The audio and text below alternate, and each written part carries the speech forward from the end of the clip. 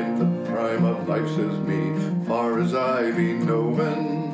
Haven't time to slack around in comfort all the year. So when we get a little time before our boat gets going, we head on down to the library, and this is what we hear. Come on in, look all around, there's plenty for to see. Make your own self right at home, I love the library.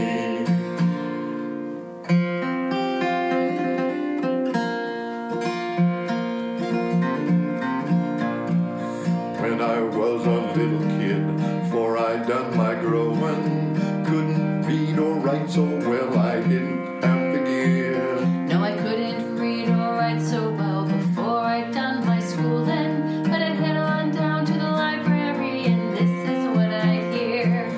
Come on in, look all around, there's plenty for to see. Make your own self right at home, I love the library.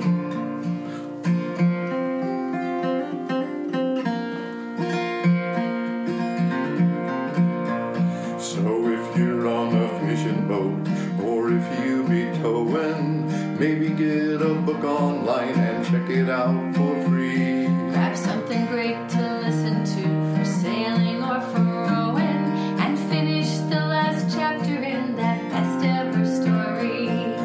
Come on in, look all around, there's plenty for to see. Make your own self right at home, I love the library.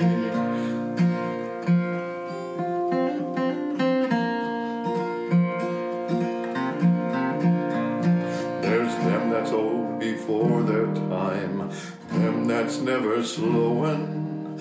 Most enjoy the library, I think, for many years. Yes, most enjoy the library as long as tide is flowing. So head on down to the library, and this is what you'll hear. Come on in, look all around, there's plenty for to see. Make your own self right at home, I love the library.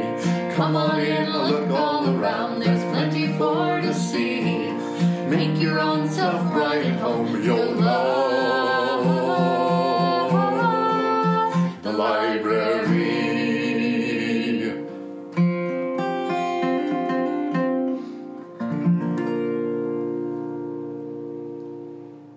Welcome to Homegrown Conversations, a collaboration between KFSK and the Petersburg Public Library. Today, I had the pleasure of talking with Miss Polly Lee about an art show that she is going to have at the Public Library.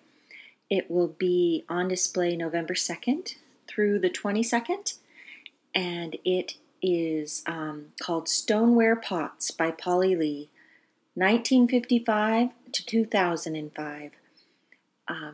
So 50 years worth of work will be on display at the Petersburg Public Library of Polly Lee's pottery. So please stop by to see that. And this was a discussion that I had with Polly about the pots that are going to be on display.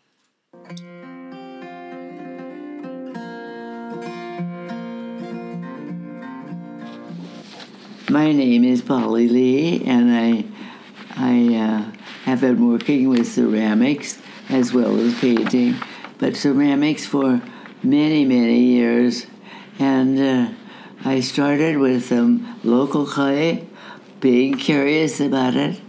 And my husband went with me, and we went down to what we in Petersburg call the Cut.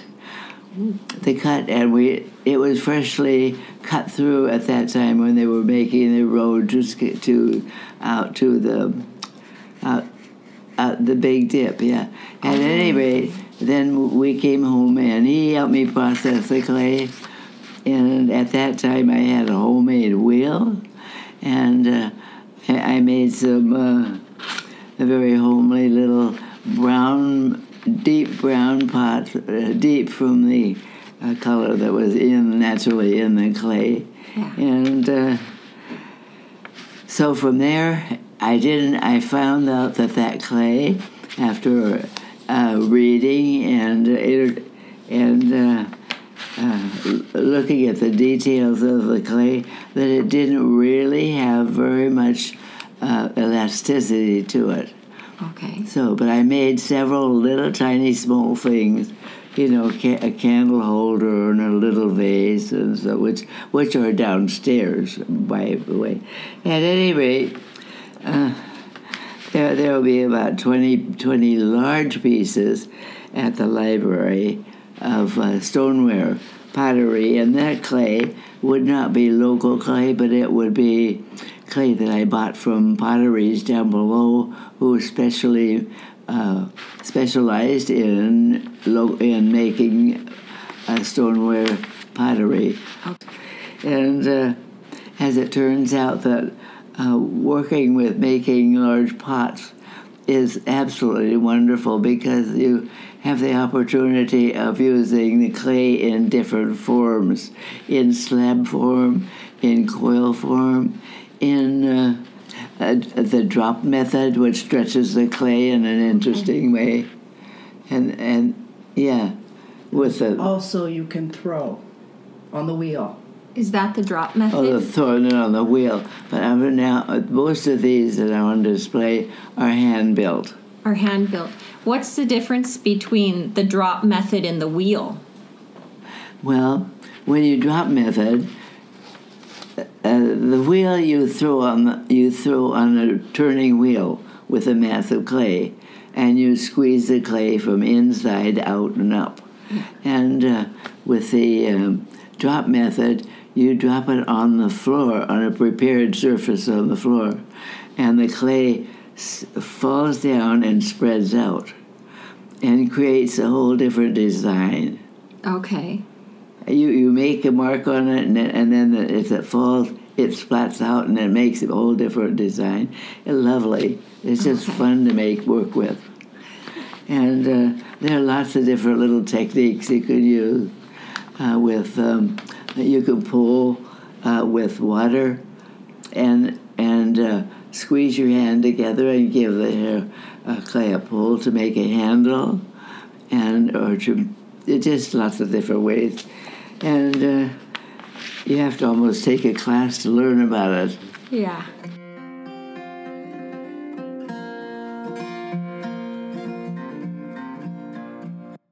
If you are just joining us, this is Homegrown Conversations, a collaboration between KFSK and the Petersburg Public Library. I'm Kari Peterson, and today I'm talking with Polly Lee about an upcoming show she has planned at the Public Library. The show is titled Stoneware Pots by Polly Lee, 1955 to 2005.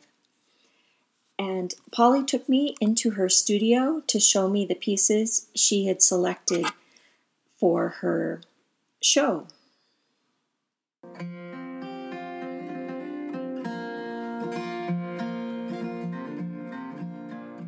So these are the original pieces from the... Those were from local clay. From the Big Dip. From the Big Dip. Wow. That's local clay. That's before I gave up on local clay. Oh, those are beautiful, though. I love the color. That's the natural color. And that's from the dip. Oh, I love that. It says Lee. And I like that it's been well used. The other day, somebody sent me downstairs to pick 3 pieces that I liked the very best. And I spent quite a bit of time down here. Did you find the pieces you liked the best? I couldn't do it. Okay. These are going to be in this show, and probably these too. Okay. And so what made you choose these to show? Huh? What made you choose these out of all of your works to show? The size and age. Okay. Yes, because these are all big pots. Of course, a lot of them have been given away, over the years. So, but this is a funny one here this is a 2-part one. This 17. This is a Wall Street couple out for a walk on a windy day. Oh, I love the tie and the scarf. You can see Yes. that they couldn't be separated. Right? This shows itself as a scarf better when it doesn't have the tags on it. Oh, yeah. This piece is gorgeous. I guess I'm really drawn to this design around Yeah. the edge. See, this is where it's slab rolling and then overlapping. Yes, those are the slab rolls. Is this a slab roll also? It is Ann Carson Lee. Wanted to do some work that some wrapping, some vine wrapping. Okay. We had a show together years ago. Oh, okay. Into the forest, and they collaborated. So, wow. That's a nice big piece. I love the texture on this one. So you must have thrown this pot and Just then roll out covered of it. slabs and just pick up a piece of clay and roll it out and then fit it together. This throne. Yeah, with a little teeny thrown. Oh, it was just a small throw. Just the opening was the throw on it. Yeah. Okay. And I consider that a real prize. Tell us about this It's prize. pressed into a whale's disc. Oh, wow. 2 slabs, and then with a little space between to make it a flat. This was Oh, that's incredible, Polly. So that Very is a whale's disc. that had a comment by quite an important person one time. This one over here, the tall one with the lid. Piece by piece. Is What? this done piece by piece? Or is that It's one just- slab? When the clay gets kind of hard to work with, well, then you use a different technique. You adjust. And so the clay was harder. So I Okay. cut off sections and fitted them together. Okay. So that clay was being difficult, but you created such a beautiful piece out of it. Yeah. Then they're more or less glazed or decorated some ways. So I'm really intrigued by these pots is this the same Yeah. where you Yeah. only thrown the little mouthpiece? The little opening, and then the rest you put on? They look well with bouquets of grass, dried grasses. Yeah. Look nice that. Yeah.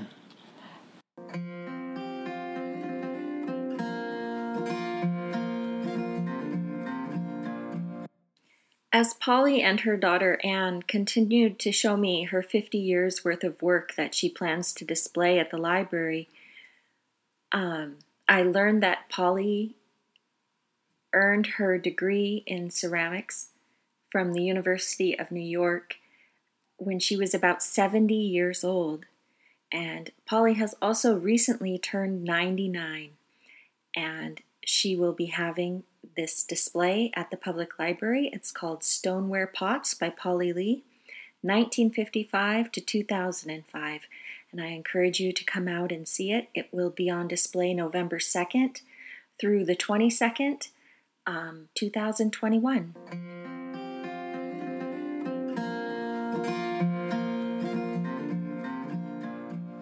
If you are just joining us, this is Homegrown Conversations, a collaboration between KFSK and the Petersburg Public Library. I'm Kari Peterson. For today's show, I have been talking with Polly Lee about her upcoming display at the Petersburg Public Library. It will be 50 years worth of stoneware works, and it is called Stoneware Pots by Polly Lee, 1955 to 2005. And I wanted to find a way to capture the history of these 50 years, and I thought there's no way better than the listening project that Susan Christensen did with Polly back in 2010, where she talks about the 50 years and her work on the State Art Council, and how the local arts council came to be, and how her journey through beginning pottery and through those 50 years of pottery are all laid out so well in this listening project that I wanted to share it with you here today. So sit back and enjoy. This is Susan Christensen talking to Polly Lee about her career in art.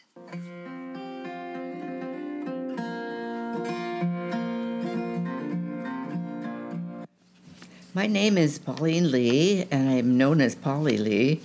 My age is 87, and we're here in the library, and I'm with Susan Christensen, who is a lifelong friend. And I'm Susan Christensen, and my age is 57, almost 58. We are in the Petersburg, actually we're in the City Council conference room. And I'm with Polly Lee, who is my lifelong friend and mentor. And we want to talk a little bit about what Polly's memories of the arts in Alaska are. But I want to back up just a little bit, Polly, and ask you, when did you move to Petersburg? What year? I moved here right after I graduated from nursing as an RN in 1946. And so did you work at the Petersburg Hospital when you first moved here? Yes, I did. And is that how you met your husband? No, I met my husband because he's the brother of one of my good friends in my class at the hospital. And he came home from World War II, from the South Pacific, and to visit his sister. And there I was, nabbed him real quick. So did you move to Petersburg with Elder? Well, he came up. No, I hadn't quite finished my nursing, and had 6 more months to go. And we got married in February, and I wasn't able to come up until September. I see. And he had to come up to go fishing. So we weren't together that first 6 months of our marriage very much. So you got to Petersburg, and you were working at the hospital. Yes. And then you had kids right away, or did you start your family a little later? Our first daughter was born 1.5 years after we were married. And then our next child was born 3.5 years after that. And our third child was born 10 years after that.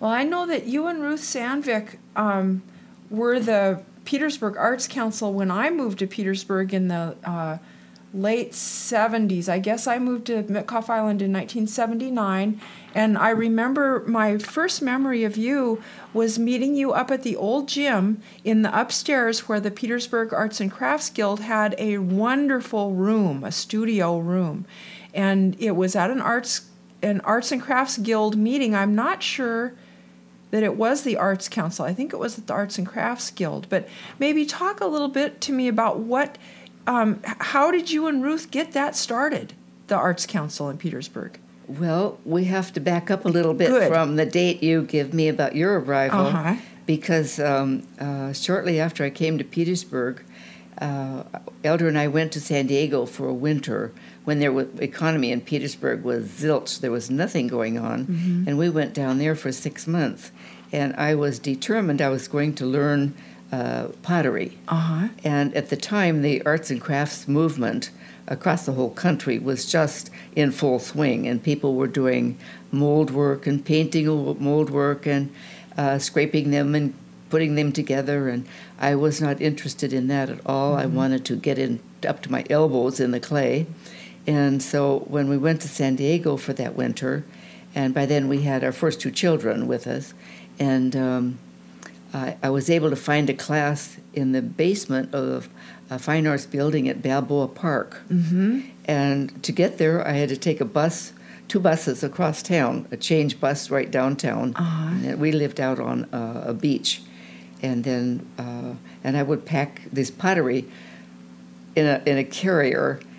It makes me laugh to think about it, packing all that clay about in half-finished pieces, hand-formed pieces, and pack them up and then to the class. And it was absolutely a delightful class. I felt like I'd fallen into heaven. And then when we came home from San Diego that winter, I was bereft without a kiln, and I was so interested in getting into working with local clay, because everyone knows there's lots of clay here, and but the clay is, so I headed into experimenting with that clay, and Elder bought a kiln for me when he went to sell fish in Seattle, and he went to a pottery and bought me a nice little electric kiln. I used it for years, and it fired up to, I think, cone 10, although I usually used it a little lower than that. But then we had to refine the clay. So that was the whole big story in itself. And a lot of people remember when the cut, what we call the cut out the road, was first put through, when the road went into the Blind Slough powerhouse. And so I was out there digging clay, Elder and I together in buckets, and we'd take it home and tried different ways, processing it wet and processing it dry, and sometimes the basement would be full of clay fibers. We'd try to pound this dry clay, and well, we got enough to do samples, and by the time I was researching how you do samples to determine it, by the time I spent about a year at this with so much support from Elder. At any rate, I learned that the clay was not good by itself. It had to have several things added to it. It was not plastic. It wouldn't hold up. It would it would make a nice shape, and then it would slump right away and not hold its shape like clay should. So it means you have to have a combination of clays to make a good body. Well, anyway, I'm getting off on that now. Then it wasn't long before we had a group of people who were interested in learning painting and other art forms. And so we formed an arts and crafts club. And we met it wasn't very formal arrangement. We had a chair. We kept meetings, and we would teach each other a bit before we got sophisticated enough to have little workshops and so on. And was Helmy Jensen part of that group? Helmy was part of the group. Ethel Bergman, Polly Parr. Really? Oh, yeah. There were about 7 or 8 of us. And anyway, always an interesting and fun time. And at one time, we were having the meeting in Helmy's living room, and I looked around at our group, and every single one of us had been to the Louvre in Paris. In this little island, wow. I thought, isn't that something from this little town? Yeah. And, well, anyway, I was in good company. So you were mentioning the other day about a Petersburg Civic Improvements group. Was this an offshoot of these artists that were meeting to learn from each other? Well, yes, it was.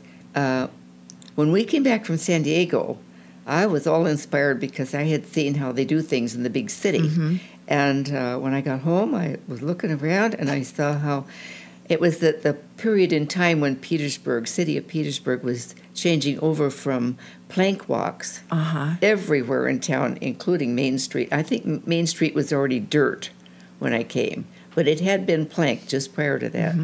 And but then when the planks were jimmied up, and they were just thrown to the side in piles, and then the fill was used for the roads, was not really good fill at all. We didn't have crushed rock. We didn't have that monofilament underlayment where they help contain it, or use large rocks on the bottom to make a good bed. It was mainly just dirt fill. So you can imagine in the winter, every road was a mucky mess. But anyway, the planks then were pitched off at maybe crossroads, and some of them were hauled away, but mostly they were just pitched over. Well, the spikes were poking up here and there. They were a hazard, and there wasn't a lot of... now, all the people in Petersburg, they had been living here for a long time with these nice, clean plank streets, and the transition to the dirt streets did not carry with it a knowledge of a better way to... Well, we didn't have a rock crusher. There were many reasons for this. But anyway...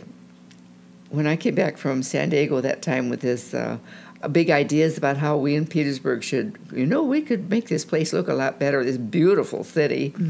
And then so I was talking to my friends about it, and we several other people as outside of the arts and crafts group, and we agreed we should form a group to try to spruce this place up. We have to remember too that the garbage was dumped out just exactly where the Outlook is now. Outlook Park, yes. Yeah, it was dumped right there, and the tides would bring it back to town. It wasn't unusual for people to find things that they had thrown on the garbage truck on their beach in front of their house. Can you imagine? On the next big tides. And on top of that, the wonderful man who had the garbage business, there was not a net placed over the garbage on his truck. And so his truck would be going downtown, the wind would be blowing papers off, and things would slide off. And so we needed some improvement. And so we formed Petersburg Improvement Council. And we struggled hard with a word that would be socially acceptable and politically acceptable and all that. Well, it wasn't very long before we started making recommendations, and these recommendations were not really very welcomed, and it was we were fair game for the guys sitting at the Pastime Cafe with their elbows on the counter and drinking coffee, and they loved to talk about what the women were doing in the CIC. It wasn't supposed to be a women's group. There were a couple guys that were brave enough to join us, but it was essentially a women's group, and that was something. And then, of course, word would leak back to some of us whose husbands who had been there. Heard all this. So we knew who our enemies were. And one of them was on the city council. Anyway, so that wasn't a help. So anyway, that was how we persevered in our efforts. And the local doctor at that time, Dr. Smith, was a photographer, an amateur photographer. And we persuaded him to go around and take pictures of the dump, of various aspects of the beach, which were collecting the drift that was coming back to town, and all the junk that was dumped off on the beach just because people didn't want to pack them out to the dump, and the things that aren't appropriate in it. A beach dump is not a good thing. Yeah. Anyway, and then, of course, these planks and assorted other... and maybe buildings that had fallen off their hinges and slid around and just gradually fallen down, eyesores and traps for little kids, you know. And we were making requests to have improvements by the city council. And they always, I know that a lot of them recognized that there was need. And they met with some of our ideas, like, for instance, the bulkhead over the North Harbor, the Old Harbor. And we had drawn plans to improve this when the state came in and filled and made the Harbor Way area there possible. And one of the councilmen said, I was among the 3 people who were there at the council meeting to represent our project and try to promote it. And one of the councilmen said, well, wouldn't we need to have lighting down there? And you know, I thought sure there was lighting, but I couldn't swear to it. Later found out that he was on the lighting committee. He knew darn well there was lighting down there. But none of the guys on the council, none of them would say this. You know, it was really interesting. Yeah. Well, that's the period things, you know. But anyway, we accomplished many of the things. One of the really interesting things that the city council gave us to do was to rid the city of rats. not necessarily the city, but the dump, and then also the city. Well, Ruth Sandvik stood up and said, "We will." And the rest of us were silently thinking, well, how are we going to do that? Well, it turns out that there was a man named Lee something, a fish and game guy from Wrangell, and we consulted with him. He came over here and gave us a bunch of warfarin to Oh yeah, that was the time. Remember, this is in the 50s, late 50s, and so we distributed warfarin to those who called and told us they'd like to have some because they had rats around their house, and also deposited in different places at the dump. And we got rid of the rats. You think you get rid of rats, but we didn't see any more. Yeah. With warfarin, I'm sure you did. And we reported this to the city council, you can be sure. The city council probably thought they'd gotten rid of you for good. Oh, yeah. Oh, they thought they were proposing something that would be preposterous and a little insulting. Oh, that is amazing. And Ruth Stanvik stands up and says, "We will."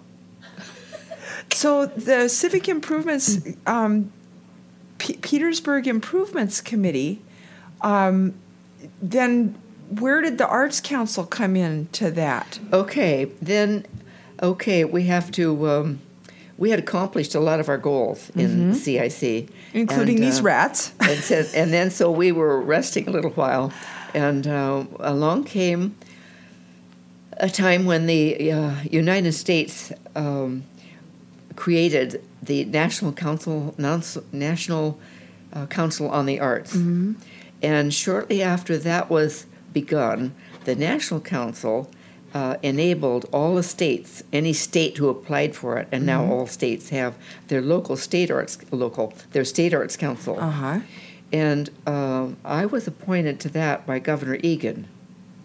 And so that's a whole book in itself about how we got started and how we had experts coming from other places who had lots of experience with large groups of enablers in the arts.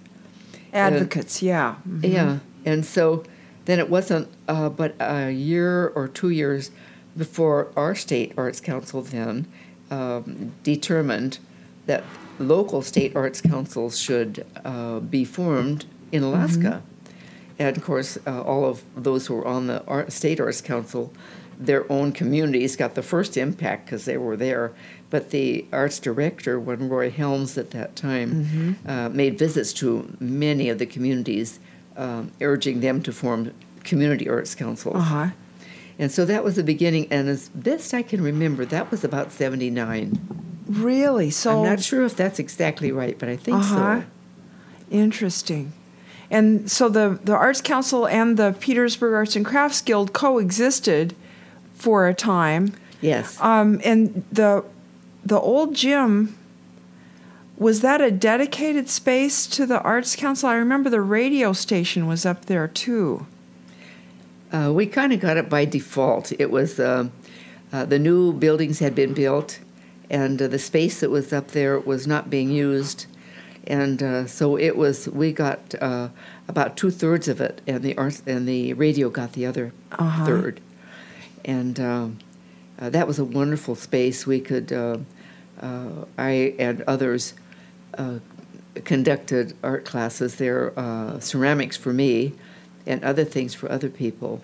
And it was a wonderful space because we could just go up there and work anytime. And you kept your place as neat as you wanted to, and we had a wonderful kill, and that was a wonderful, wonderful space. It was used almost exclusively for pottery. I know it could have been used for other things, but it was mostly for pottery. I took a weaving class up there one time. I think there was a floor loom, possibly in that space, and I'm not sure it belonged to the Arts and Crafts Guild, but there was a teacher that came from off the island one time and taught a weaving class, and I remember that space. So it was a wonderful space. So, tell me about your personal studio. Then, when did you start your own ceramic studio? Well, we went back when we came home from San Diego. I was determined I was going to somehow get set up, and the basement of our house was a perfect place. We were living on Wrangell Avenue then. And we had been there for maybe 10 years prior to that.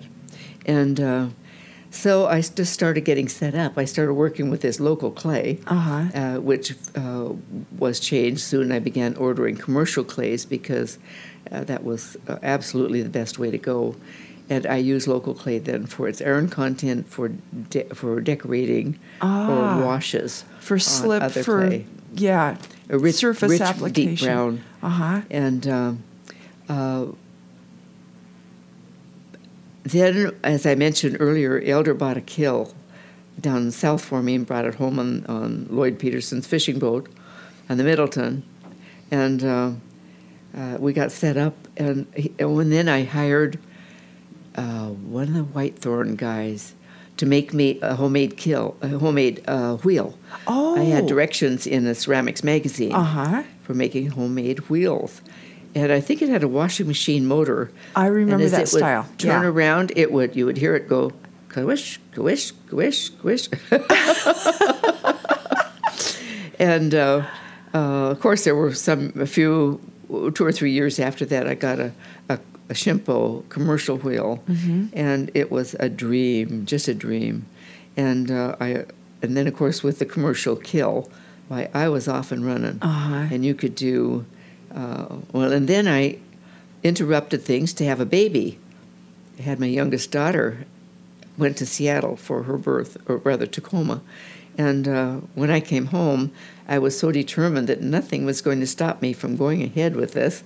And I remember I was giving my first class in this basement workshop, and my little baby Ann started crying, and I knew she was hungry, so I went up and got her and brought her down, and I was nursing her as I was walking around talking to different students about their project. That's fantastic. Yeah. Yeah, and then we were there for another, we were there for quite a while more before we built our house on Sandy Beach Road and built a proper studio. Yeah. Yeah. So when was your first public art commission, and where? My first public art commission was in the Fairbanks International Airport. That's a huge kudo. Yeah. Have you seen that piece? Have you? Yeah. Well, at any rate, I was quite stunned. I had applied to. Now, the Arts Council was not doing those percent for art commissions. There was a state group that was doing that.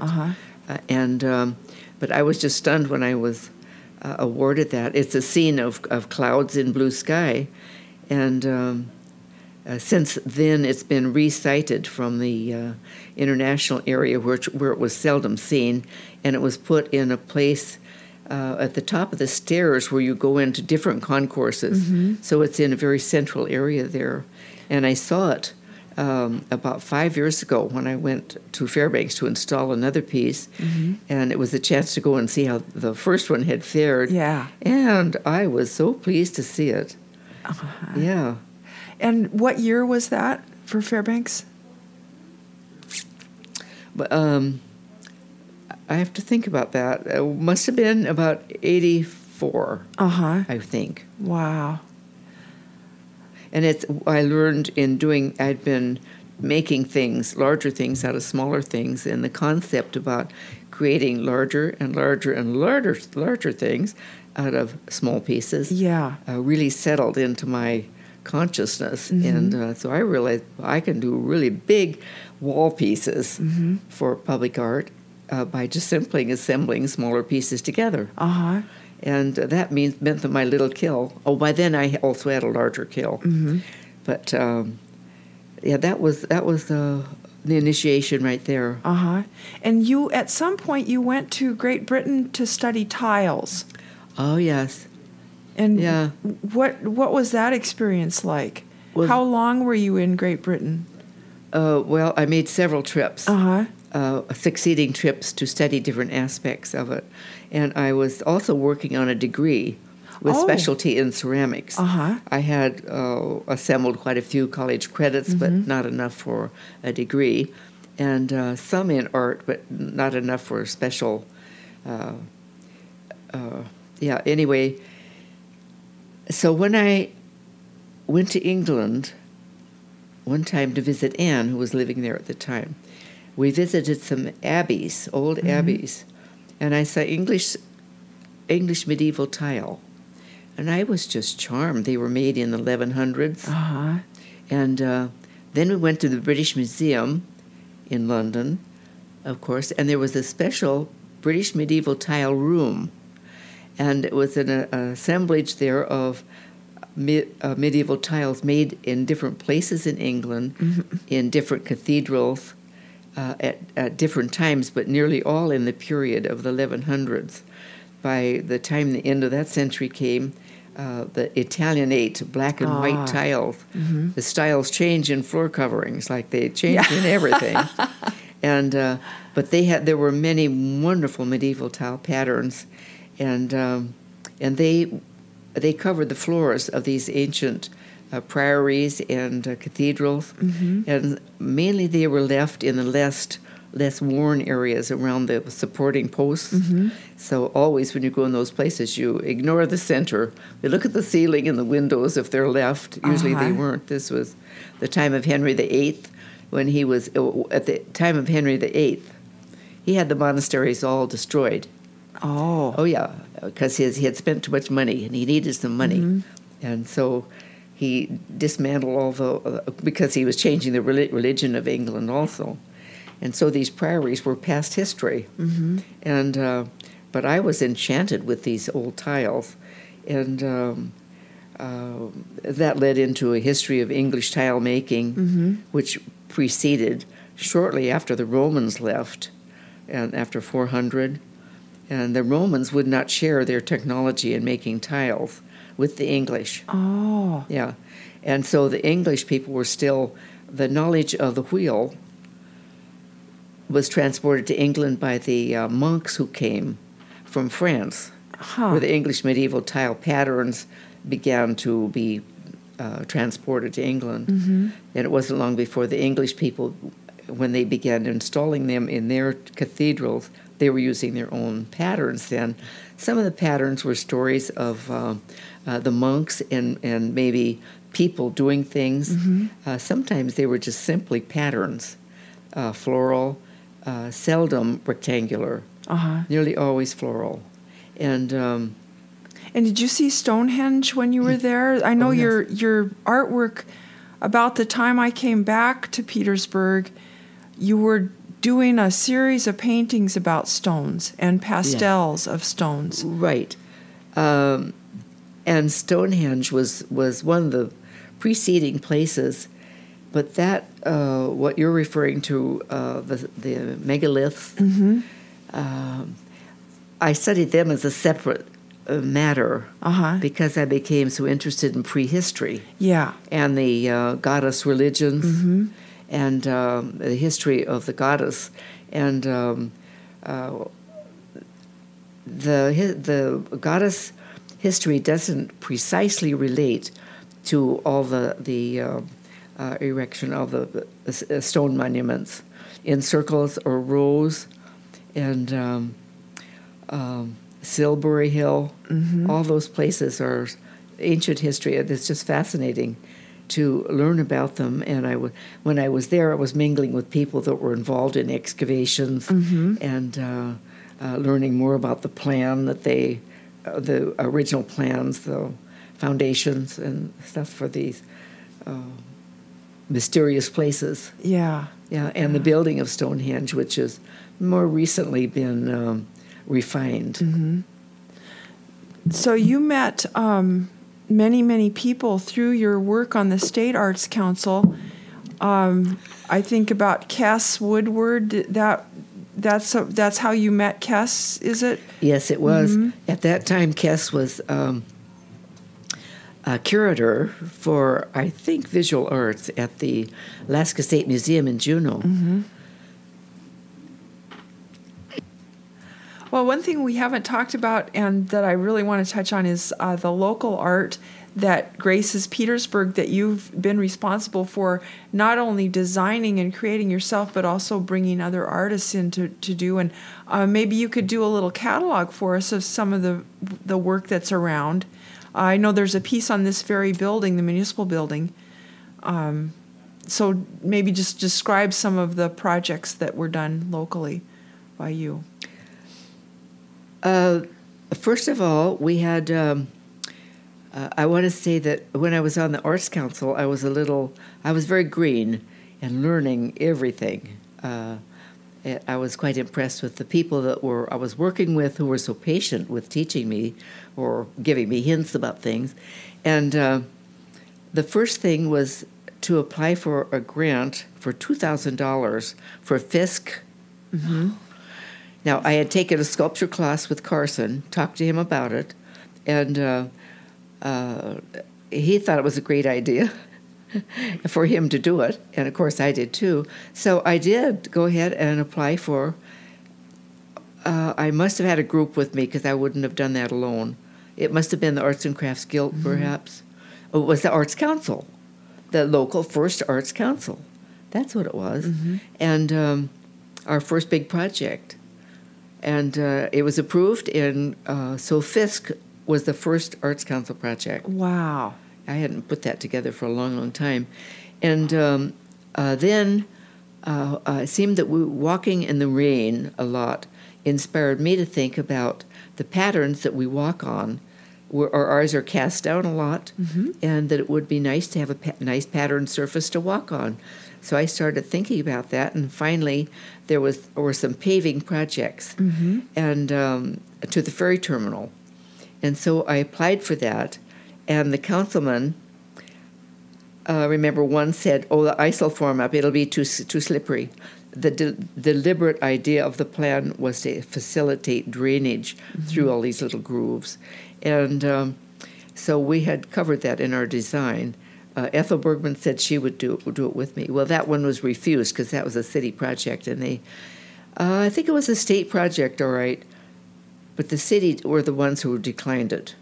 And but then another state project, and so we applied again through the Arts Council to the State Arts Council and got a grant for doing the design work for that. And that was great fun, collaborating with Ethel on that. Yeah. And so that made a difference in town. And is that little drawing that's up in my work, the little drawing of the sidewalks with all the designs? Is that where that drawing came from? Was Yes. you and Ethel? Yes. Ah, very interesting. Yeah. I'll And have then- to ask you about where that is. Oh, it's up on my wall at my day job. All right. Yeah. I'll be visiting you soon. Which is your JDOW. Oh, at the City of Petersburg Community Development Department in the mapping department. Yes, I am the Fun mapping place. department. So then there's other concrete impressions around town. Yes, and I pursued that on my own. Mm-hmm. And that was at a time when we were out without a city manager, and the acting city clerk at that time approved it. And she was very harassed by all the things she had to do in the absence of as an acting city manager, Mm-hmm. and without then a city clerk too. She was. Anyway, she approved it, and so that was accomplished. And then also the city of Petersburg wanted to have a piece of art on the existing building. Mm-hmm. And so I submitted a proposal for that and got it. And that was for Seasong, which is on the building now. Mm-hmm. And it's a concrete bas-relief art. And it has suffered from weather. Mm-hmm. And now, after doing some research, we found some kind of concrete sealant that we hope to apply this spring. And it penetrates into the concrete so that the concrete does not get wet and swell and crack. So we're hoping that will be a good restoration thing this spring. Yeah. And so did you fabricate that piece yourself? I worked with Bushman. No kidding. Yeah, Ron Bushman? Ron. Mm-hmm. And I called him. I did a lot of work up there with him in forming things in his workshop at that time. And I used to call him the Nureyev of the bandsaw, the way he'd be cutting out these big pieces. Anyway, he was wonderful to work with. Yeah. And then weren't you instrumental in getting Linda Larson's paintings for the city council? Well, that again was another Arts Council project. But yes, I did know about Linda, and she submitted a proposal. I think I submitted a proposal too. And there might have been others, I've forgotten now. But Linda's one, and I'm very glad it did. Yeah. She came and made a presentation, made a remember wonderful speech about art in such a place. Yeah, art in such a place. I know you have a philosophy about that, and I would love it if you just talk a little bit about the importance of art in a community and in a life. Well, thank you for that wonderful question. It's dear to my heart. I feel, as do many others, that art is intrinsic to our lives, and it makes us better people, especially if we have something to do with installing the art, whether it's choosing it or just simply supporting it as a community member. Artists need a lot of support, and public art needs a lot of support.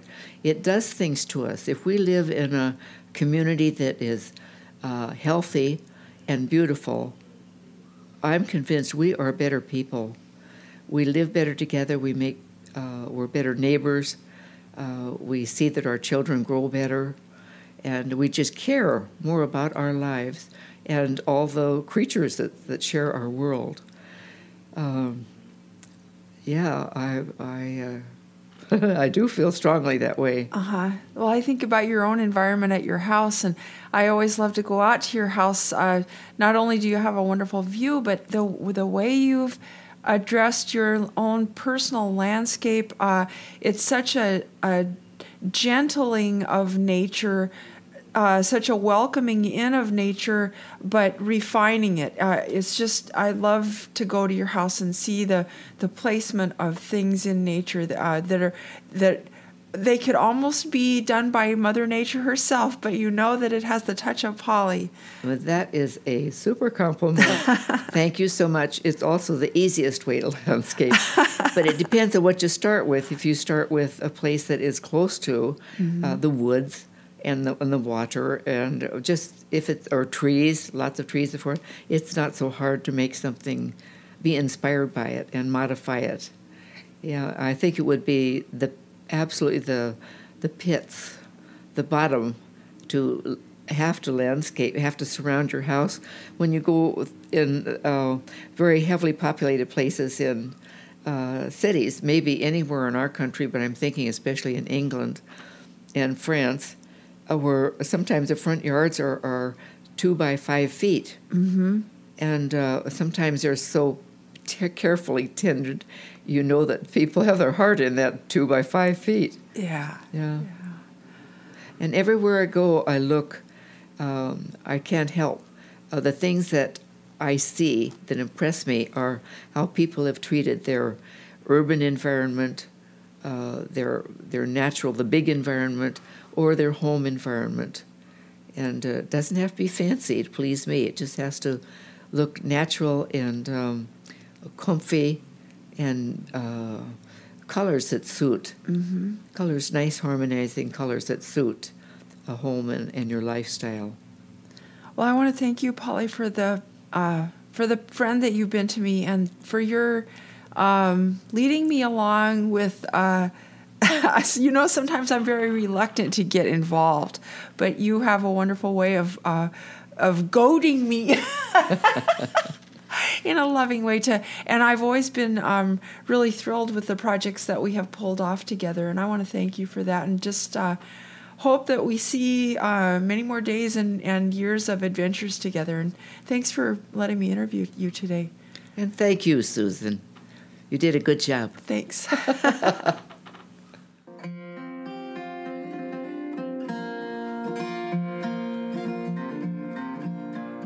Thank you for joining us today. This has been Homegrown Conversations, a collaboration between KFSK and the Petersburg Public Library. And what just finished was an interview done in 2010 for the Petersburg Public Library's Listening Project. And it was an interview between Susan Christensen and Polly Lee discussing Polly's art career. I decided to play this today in honor of the display that Polly Lee currently has at the Petersburg Public Library. It is titled Stoneware Pots by Polly Lee, 1955 to 2005, So please stop by and see that. It will be on display from November 2nd through November 22nd at the Petersburg Public Library. So 50 years of Polly Lee's ceramic works on display.